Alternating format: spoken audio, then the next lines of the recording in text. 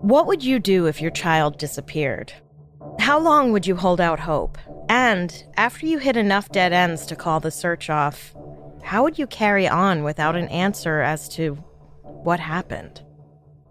Welcome to Strange and Unexplained with me, Daisy Egan. I'm a writer and an actor and a parent who would simultaneously fall into a sleep coma, never sleep again, and die if my child ever went missing. This week, a parent's literal worst nightmare comes true, and their child's name, Etan Patz, becomes a cautionary tale.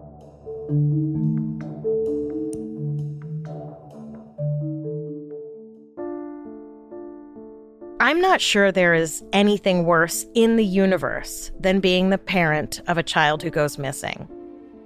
Except maybe being the child who goes missing. As a parent, it's unfathomable. I would imagine it's bad enough to be the parent of a child who dies, especially if they're murdered, but the not knowing, the lack of closure of a missing child seems like a special kind of torment. How does anyone live out the rest of their life not knowing what happened to their child?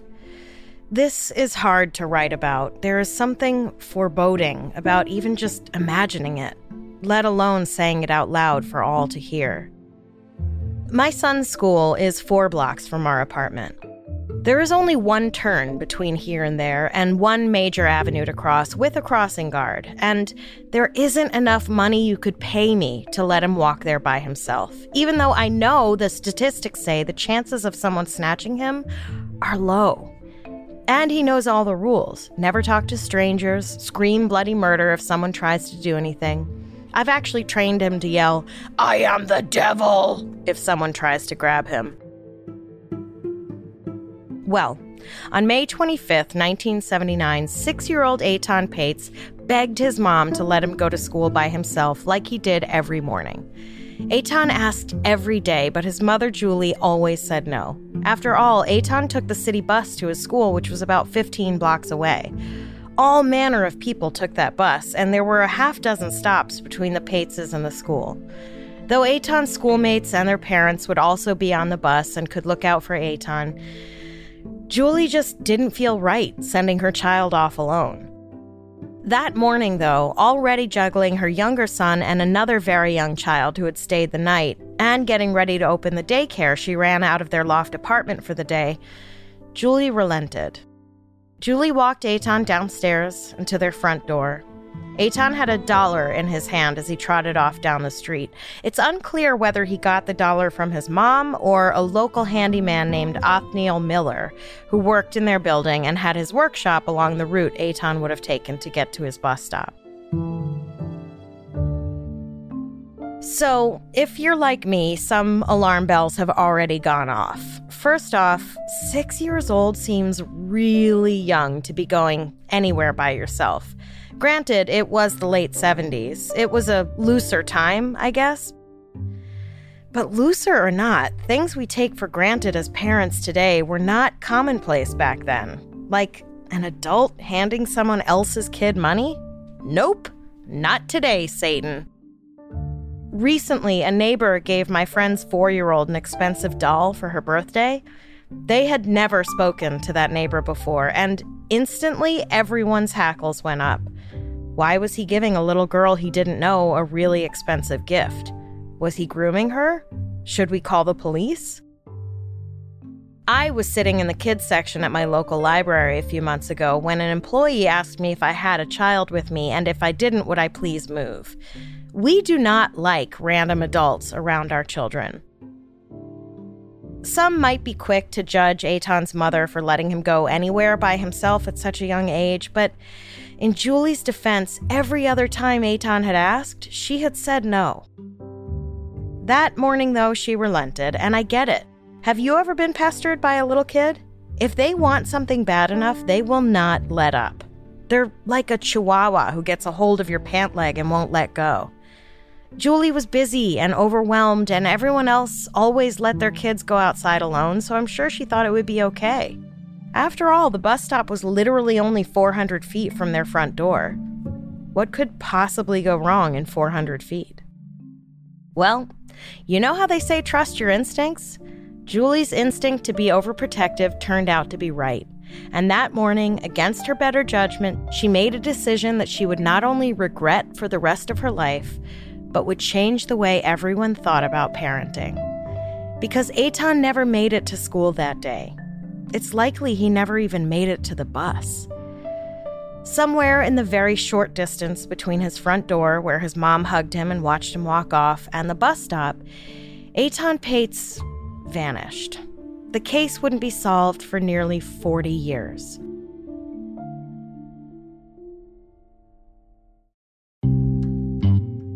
These days, when I get my son Monty, short for Montague, to school, even 3 minutes after the late bell has rung, I get no less than 3 phone calls, 3 text messages, and an email letting me know that your child, Montague, was tardy or absent today. So there's no world today in which he would be missing from school all day and I wouldn't know about it. In the late 1970s in New York City, though, things were different. Kids went places by themselves all the time. It was totally normal to let your kids play outside or go to the corner store unattended. So Julie and her husband Stan were outliers when it came to being overprotective of their son. Not for nothing, but growing up in New York City, my friends and I kind of had free reign over our neighborhood. When I was 9 years old, my best friend Carrie and I would sit in the back of her mom's hatchback facing the back window, pretending we were in a spaceship. Forget about seatbelts. We weren't even sitting in seats. And once, we went to the corner store and bought a pack of cigarettes, claiming we were getting them for her dad. And that was 9 years after 1979. Side note, we didn't realize we had to specify that we wanted filtered cigarettes, so when we tried to smoke the Camel non-filters out her bedroom window, we both ended up puking. It put us both off cigarettes for a good 4 years, by which point, at 13, we could still buy cigarettes in any store in New York City. Anyway, the late 1970s. It is remarkable that parents gave their children such free rein in New York City, considering how incredibly violent the city was at the time. New York City was in financial ruin, very close to collapsing completely. It was so bad, President Ford was like, you're on your own, New York City. Crime was an everyday part of life. So much so that teams of civilian vigilantes were taking over where police were falling short. It was like the Wild Wild West on the East Coast. So as soon as Etan's parents realized he hadn't made it to school, they called the police and a super extensive search effort began. 300 police officers were assigned. Local parents made flyers and went door to door. A detective on the case called it the #1 priority of the police department. My friend, Amanda Stern, was Etan's neighbor at the time. She was 9 years old then. She told me, either Friday night or Saturday night of that weekend, helicopters circled the village, and I remember floodlights of some sort, which shone through my bedroom and kept me up. I heard the jangle of dog collars, and then at some point that weekend saw cops with bloodhounds walking up and down the street. There were vans and volunteers going around the neighborhood using megaphones to narrate descriptions of Etan. They asked if anyone had seen a little boy wearing a black airline cap, blue pants, and a blue jacket. I remember something about a tote bag with elephants on it, but I could be conflating that with something else. Even the neighborhood children got involved in the effort. Amanda told me, everyone wanted to find him. A ton of us kids biked around calling his name, looking for him. We hung signs all over the village. Everywhere we went, we looked for him. The cops came to our house and held up a photo of Etan asking if we'd seen him, and then looked in our basement and on the roof. The entire time I kept thinking that they were doing it wrong and didn't know how to look for missing kids because they never looked under our beds or in our closets. And with the very visible search effort came the media swarm. And of course, when someone is missing, the more media attention you get on it, the better. But one tabloid photographer apparently asked Julie to work up more tears so that, you ready for this one? He wouldn't have to come back and bother her again when they found the body.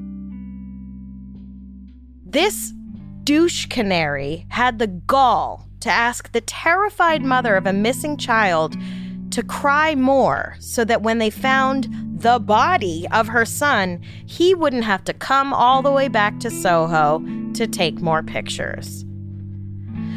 Deep, cleansing breath.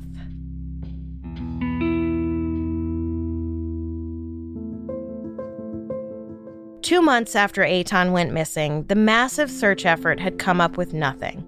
Not a single clue or lead. Theories were thrown around, rumors and possible sightings. My friend Amanda told me. Some people were claiming they'd seen him when they hadn't. Others were gossiping, judging his family. There was some talk that he and a friend had been in a lumber store. Then someone claimed to see him on the subway, and that turned into a theory about him going to visit his aunt in Queens. According to the New York Times, Detective William Butler would walk the 400 feet route Etan would have taken to the bus that morning every day back and forth for 2 hours, searching for anything that might have been overlooked in the initial sweep. Butler already reportedly interviewed more than 200 people, including a psychic who sent him on a wild goose chase through abandoned buildings and onto a roof with a water tower she claimed he went into. And, along with the 300,000 posters of Etan plastered all over the city, Etan became the first milk carton child. If you were a kid in the 80s, you'll probably remember the ubiquitous milk carton kids. While you were munching away on your frosted sugar cocoa bombs, copyright Calvin and Hobbes, you were staring into the eyes of a child around your age with the words, "Have you seen me?" printed underneath, which seems like a great way to be traumatized before Saturday morning cartoons.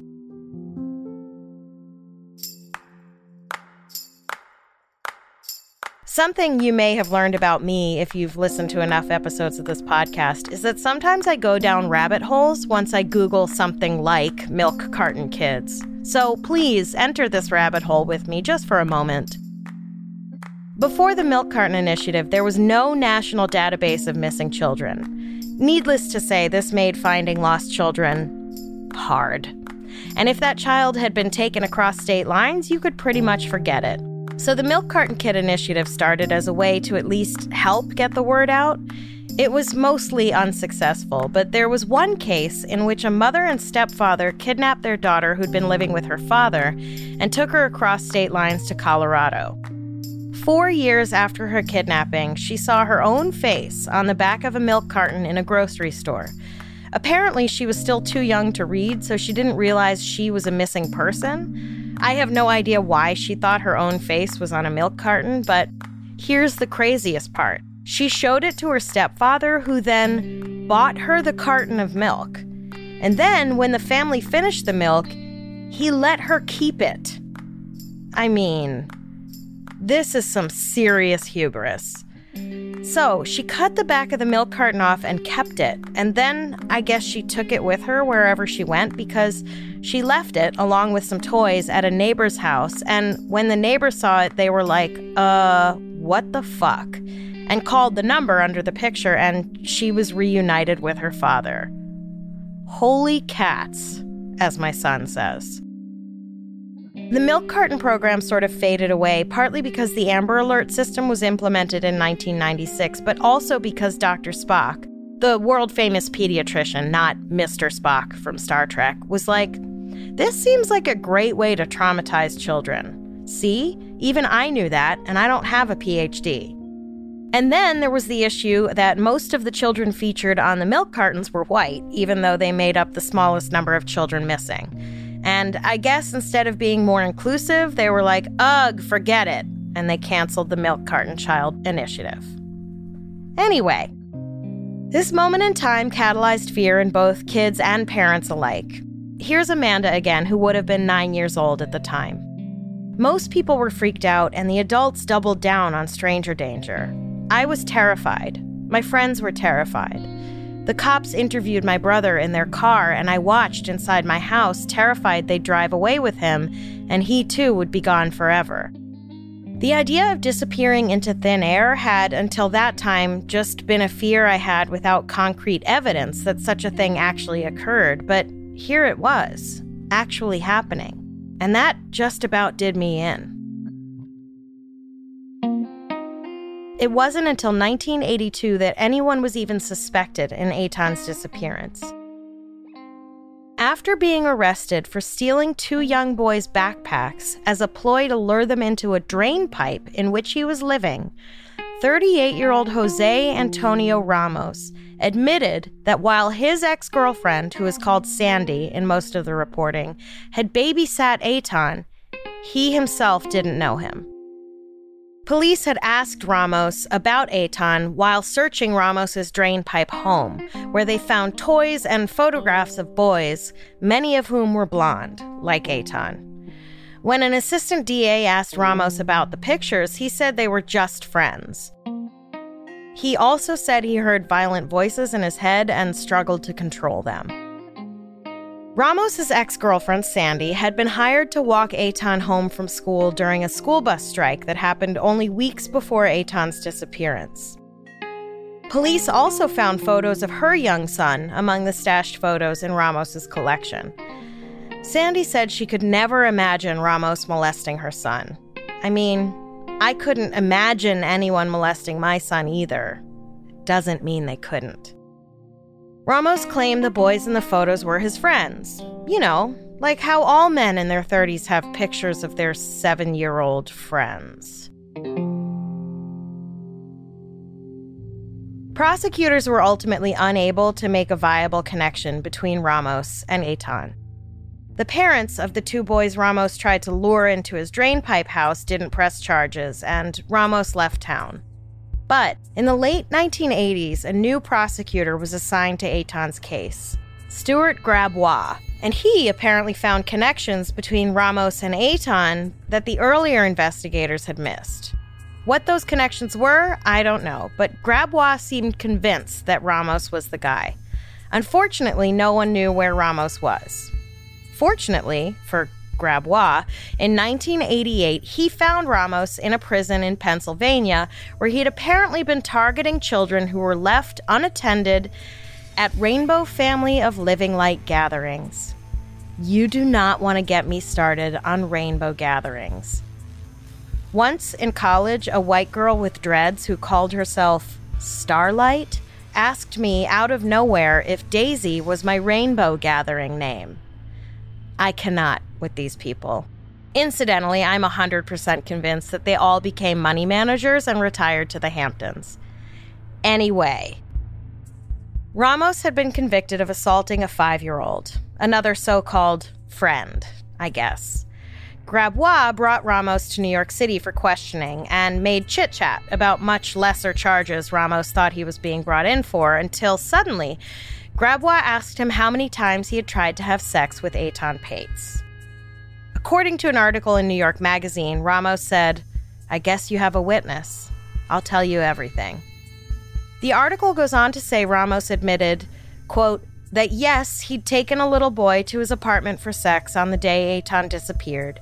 Yes, he was 90% sure it was the same boy he later saw on TV, but no, he let him go when the boy refused his advances, even walked him to the subway station and waved goodbye there. End quote. Grabois tried to call Ramos's bluff, but Ramos insisted that's what happened and then asked for a lawyer. When Ramos returned a few days later with his legal aid attorney who advised him to remain silent, Ramos was wearing a yarmulke as a sign of his newfound and self-proclaimed Jewish roots. I don't know what that detail has to do with the rest of the story, I just think it's funny. Most people claim to have found Jesus. Ramos claimed to have found Jesus was not the Son of God.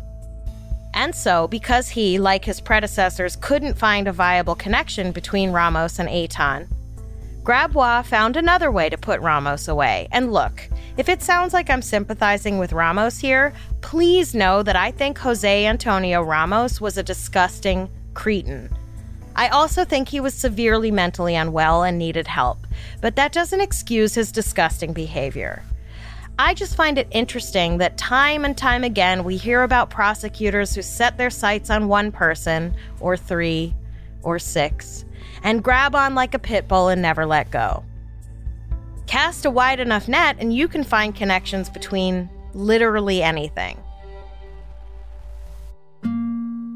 Anyway, Grabois managed to put Ramos back into prison on another molestation charge, and then went about finding other inmates who could draw a confession out of him. The first was a guy we'll call Bob, who got verifiable facts from Ramos, like when he served in the military. So when Bob told Grabois that Ramos claimed to have known Etan's bus route in detail, Grabois believed him. According to Bob, Ramos said, quote, they would never be able to charge him for Etan's murder because there was no body. But he also said that he believed one day Etan would show up somewhere alive. The next informant gained Ramos's trust by telling him that Socrates also liked to have sex with little boys. Please get me out of this nightmare. And eventually, Ramos began opening up, telling him details about other victims he had assaulted. And then, Ramos described violating a boy who he had picked up on Prince Street. The informant asked why the little boy had gone with him willingly, and Ramos said he told the boy, "Remember me? I'm Sandy's friend." He also claimed Ramos said, "Grabois knows I did it, and it's killing him because he can't get it out of me." Despite these cryptic half-confessions, there was still no actual evidence linking Ramos to Etan's disappearance, and eventually the DA's office admitted that it was hard to prosecute without a body, which is interesting considering they do just that all the time. The Patzes sued Ramos for wrongful death in a civil trial and won, and I don't think I will ever understand how that works. How someone can be either found not guilty or is not tried at all in a case, but can then lose a civil suit for the same case, makes no sense to me. Then again, I walked around for 10 minutes looking for my phone the other day while it was cradled between my ear and my shoulder, and I was literally talking into it. So I'm not the brightest cookie in the knife drawer. Ramos was released from prison in 2012 and immediately rearrested for putting a false address in his official file or whatever. And look, I'm an abolitionist, but as far as I'm concerned, this dude should not be out walking the streets. I don't know where he should be, but not out in the world. Especially because with his long white hair and long white beard, he literally looks like Santa Claus. You understand what I'm saying? He is currently trying to appeal his latest conviction. God help us all. Now, just because the most likely culprit couldn't be convicted for the crime doesn't mean the case was closed. All New York City needed were some fresh eyes, and they were about to get just that.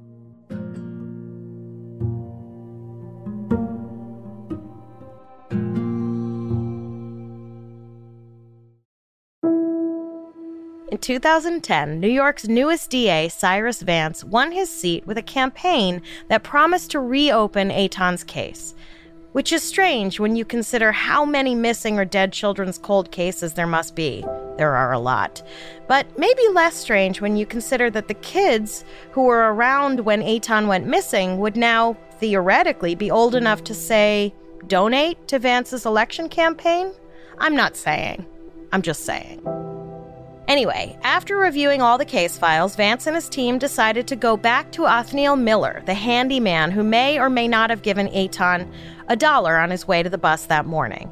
But nothing of note was found, and that line of investigation was put to rest.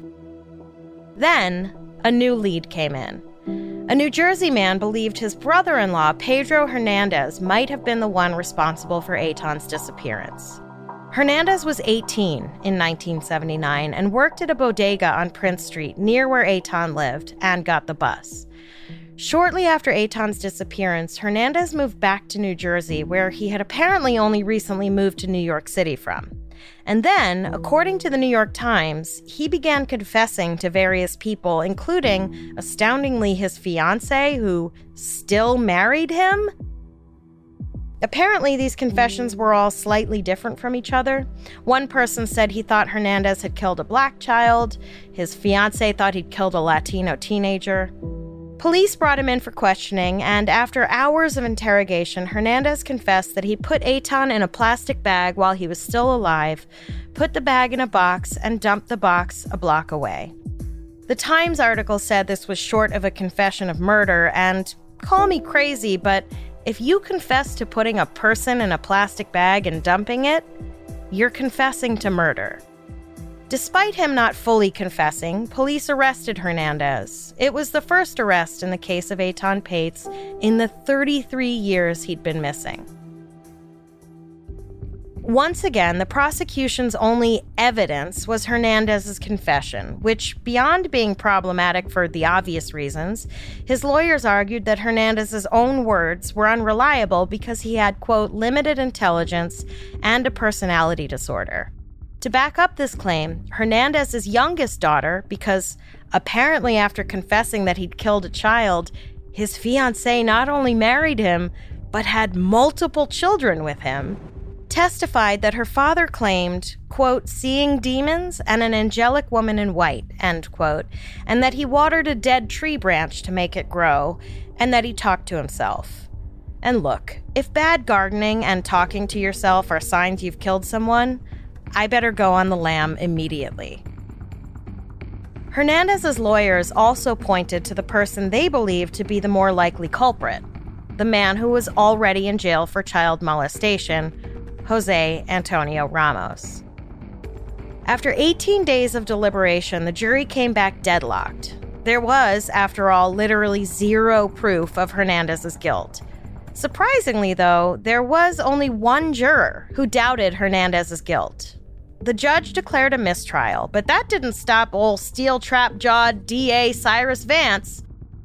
Vance retried Hernandez and, in my honest opinion, miraculously won. After the trial, he declared, quote, today, a jury affirmed beyond all lasting doubt that Pedro Hernandez kidnapped and killed the missing child. Did they? All lasting doubt? Have you ever met a pathological liar? Or even a non-pathological liar? Some of us, especially those with certain personality disorders, can convince ourselves of something so thoroughly we don't even know truth from fiction. My husband wrote one of the best jokes I've ever heard, and I liked the joke so much that over the years I somehow convinced myself that I had written it. I truly believed I had. But he did. Or so he claims. Look, maybe there's a mountain of evidence I don't know about. Maybe everyone is keeping that evidence super secret for some strange reason. I don't know. But one person's confession should not a conviction make. I'm no expert, and I've certainly spent less time investigating this case than others, if you can call Googling investigating. But I'm like 99% sure Jose Antonio Ramos is guilty. And not Pedro Hernandez. But DA Cyrus Vance gets to add another notch to his I solved it belt, I guess. New York City got just that much safer under DA Vance's rule. Huzzah for him! He gets to close the case and file it under closed, and now we can all just move on, I guess? As for Etan Patz's parents, Julie and Stan, I don't know how they've managed to keep going, but they have. They still have 2 other children to love and have been able to watch them grow and thrive. When they sued Ramos in 2001, Stan said, quote, don't get me wrong, I'm not sitting around doing nothing but mourning and thinking of revenge, but I've also waited 30 years to get justice for Etan. I'll wait as long as it takes. End quote. I don't know if justice even exists when it comes to the death of a child. No matter who is or isn't caught or isn't punished, justice is having your child home and safe. The Patz family eventually moved from that loft in Soho. I'm sure it was bittersweet to vacate the place they dreamed of Etan returning to for over 40 years. I also hope they retired somewhere quiet and peaceful. Somewhere where every storefront, street corner, and bus stop doesn't hold reminders of that awful day and the following decades of their lives.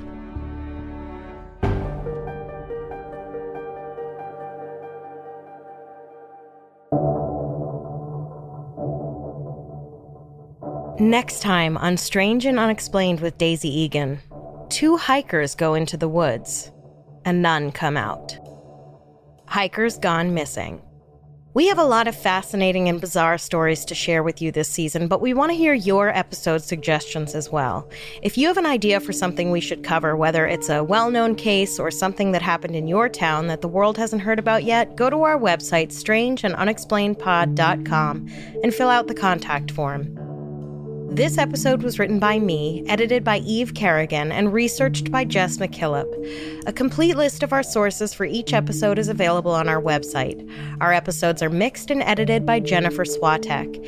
If you like our show, help us out by rating and reviewing us on Apple Podcasts. Follow us on Instagram and Twitter. We are at SNUPod, and check out the Strange and Unexplained with Daisy Egan Facebook group to join in the conversation.